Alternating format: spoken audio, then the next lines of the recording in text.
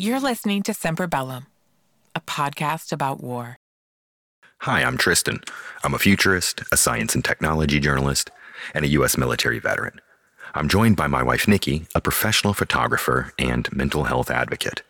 In this introductory episode, we reference the war in Iraq and World War II. If you point your browser to loveisafetish.com/war, you'll find our Episode 1 immersion guide. This document has links to our sources and a plethora of resources to enhance your listening experience. And now, a content warning. War is the epitome of horror. This podcast will engage in thoughtful discussions of topics related to war, to include descriptions of violence and evil. We highly recommend you avoid or cease listening if such discourse makes you uncomfortable. Our intent isn't to glorify or celebrate war, but to understand it. I was 25 when I shipped off to the Persian Gulf to participate in Operation Iraqi Freedom aboard the USS Nimitz. I remember the aircraft were screaming off the flight deck. They launched every 20 to 25 seconds. I don't recall exactly how long each trip took. It was somewhere around 15 minutes. But I remember it was hard to sleep for those first few weeks of nonstop sorties. A sortie is the trip the aircraft makes to its target and back. During that campaign, I could see what was happening ashore via these tactical monitors we had in our squadron's ready room. Ready room's like an office for pilots. You see it in movies like Top Gun. They're all sitting in movie theater style chairs, and someone wearing a flight suit is usually standing at a podium talking to them. These tactical monitors, it looked like a video game version of a mini-map, but you could see what was going on. The coalition forces launched approximately 1,700 sorties during that engagement. In describing this operation in an address to the American people, President Bush said, "Now that conflict has come, the only way to limit its duration is to apply decisive force. And I assure you, this will not be a campaign of half measures, and we will accept no outcome but victory." Despite the speech he would give later that summer in front of a mission accomplished banner, the Iraq War lasted another 8 years. That's longer than the American Civil War and World War II combined. But back in March of 2003, when Operation Iraqi Freedom began, I was part of what would forever after be known as the coalition's Shock and Awe campaign. The pilots who flew those aircraft, they were my comrades. Many were my shipmates. Several were in my direct chain of command. The coalition forces dropped more than 80,000 tons of ordnance on Iraq, practically leveling the city of Baghdad, and nearly 7,000 civilians were killed. That was my introduction to war. By 2005, I was out of the Gulf and I was on my way to a different kind of war, the war on drugs. We'll get to that in a later episode.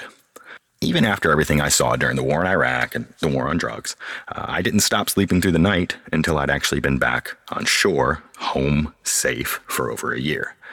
I got word that one of my friends, a young sailor I'd helped mentor, had died in the Persian Gulf while his ship was in port. For some reason, that loss, above the dozens of others I'd experienced during my career, that was the one that broke me. I haven't slept through the night since. Like I said, the Iraq War officially ended in 2011, but not for me. A part of me is still there. A part of me is still fighting that war. A part of me is still fighting the war on drugs. That's the thing about wars, is they never end. Not really. Not for the people who are affected by them. Let's talk about Shoichi Yokoi. He was an imperial soldier who served during World War II. He found himself on the wrong end of a losing battle when U.S. forces assaulted the island of Guam. This was on 21 July 1944. The firefighting continued until 10 August, and an estimated 7,500 remaining Japanese troops gave up the island. They beat a hasty retreat. Yokoi, a sergeant serving in the 38th Imperial Regiment, fled into the wilderness with 9 other men. In short order, 7 of those men admitted defeat and left the area. But of the 3 who remained, Yokoi among them, they would refuse to surrender. And they managed to survive unaided until 1964. This was when a flood claimed the lives of 2 of them. This left Yokoi alone to stand his watch. Now let's stop right there. We're talking about 3 men who'd spent 20 years on the island of Guam, a U.S. territory.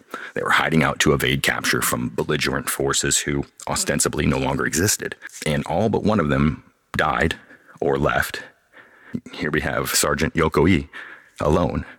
And you have to wonder, did he ever think, They might have me listed as MIA. I should find a way to report in. What gives? Why didn't he seek out his command? Why didn't he look for new orders? Why didn't he return? He would later admit to learning about the war's end in 1952. This was 7 years after it actually ended, and 20 years before he would finally admit defeat. He remained at large until he was apprehended by 2 fishermen in January of 1972. And then there's Hiro Onoda. Now, he's perhaps the most famous Japanese holdout from the Second World War. Onoda, he was an officer. He spent nearly 30 years hiding out in the Philippines after the U.S. retook the island in 1945. This was a battle that ended decisively. The entire Imperial forces were either dead or captured, save Onoda and 3 others. Onoda was under orders to avoid capture at all costs, so he ordered his men to follow him into the hills. They hid there together until later one of them would surrender to local Philippine forces in 1950. A second would be shot and killed by vigilantes in 1954, and a third was killed by police in 1972. Much like Sergeant Yokoi, Onoda found himself standing the watch alone. In 1974, an adventurer named Norio Suzuki set off on an expedition to, as he put it, find either Bigfoot or the fabled Hiro Onoda. It seems like he was joking at the time, but he actually tracked Onoda down in a matter of days. The aging officer still refused to believe the war had ended, but he accepted Suzuki's company, and the two became fast friends. When Suzuki returned to Japan, he tracked down Onoda's former commanding officer. This was the one that had given him the original order to avoid capture at all costs. He was now retired from service and running a bookstore. Suzuki convinced him to return to the Philippines so that he could help Suzuki convince Onoda to return to civilization. Onoda was properly relieved of his watch on 9 March 1974. He returned to Japan and was hailed as a hero. Now that brings us to Teruo Nakamura. He was actually declared dead in 1944. When U.S. troops overtook Morotai Island, where he was stationed, it was a complete rout. However, Nakamura was still very much alive at the end of combat, and he fled to avoid capture. He left with a small cadre of comrades. They held out together until the mid-1950s. That's when Nakamura decided, for whatever reason, that he was going to go stand his watch by himself. Now, as the others either surrendered or died over the years, he toughed it out alone in a makeshift hut. He was finally tracked down and arrested by Indonesian forces in December of 1974. This made him the final Imperial soldier to surrender after World War II ended. Unlike Onoda and Yokoi, Nakamura was not greeted as a hero. He received some back pay in an amount equivalent to about $1,200 today, and he was denied a pension because he was not ethnically Japanese. Now, these 3 men had entirely different experiences before, during, and after the war. Yet they are forever tied together in history. We're left wondering what drove them to persist decade after decade. I mean, there must have been mountains of evidence indicating that hostilities had stopped. We're not talking about the 1800s. This happened in the 1940s and 50s and 60s and 70s. So why, among the millions who fought, were they so obstinate in their refusal to admit defeat? Well, it's actually not so simple as that. The truth is that, of course, these 3 men are edge cases, but they're not that different from the average warrior. Soldiers, sailors, airmen, Marines, warriors are made. They're not born. It takes a lot to convince a person to kill on command. And once you've done that, they're fundamentally changed forever. When you're at war, you spend most of your time thinking about home, and the rest of the time you're too busy to think. But when the war's over, you spend most of your time thinking about war, and the rest of your time trying not to. That seems like a pretty good stopping point. So let's talk about Semper Bellum as a podcast series. We're going to talk about all things war, from ancient implements of destruction and the genesis of strategic warfare, to modern battlefield tactics and an overview of the situation in Ukraine.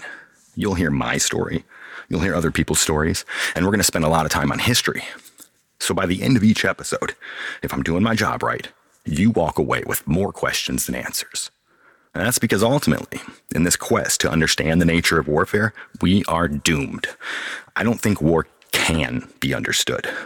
What I do know is that I need to talk about it. This podcast is an exorcism, and I suspect I'm not the only one who needs something like this. With that in mind, I hope you'll join me next episode, where we talk about the undeniable importance of archery in warfare and the genesis of war itself. Until then, I wish you fair winds and following seas.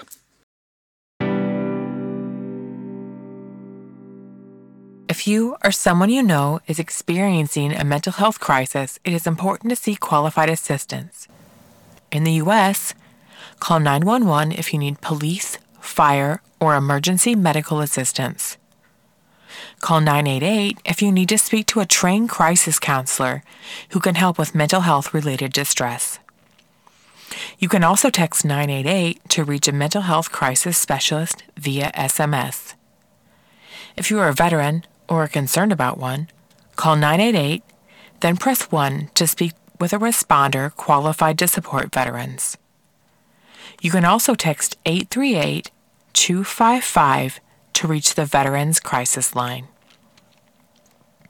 If you have access to the web, visit www.ptsd.va.gov for the U.S. Veterans Administration's online resources related to PTSD.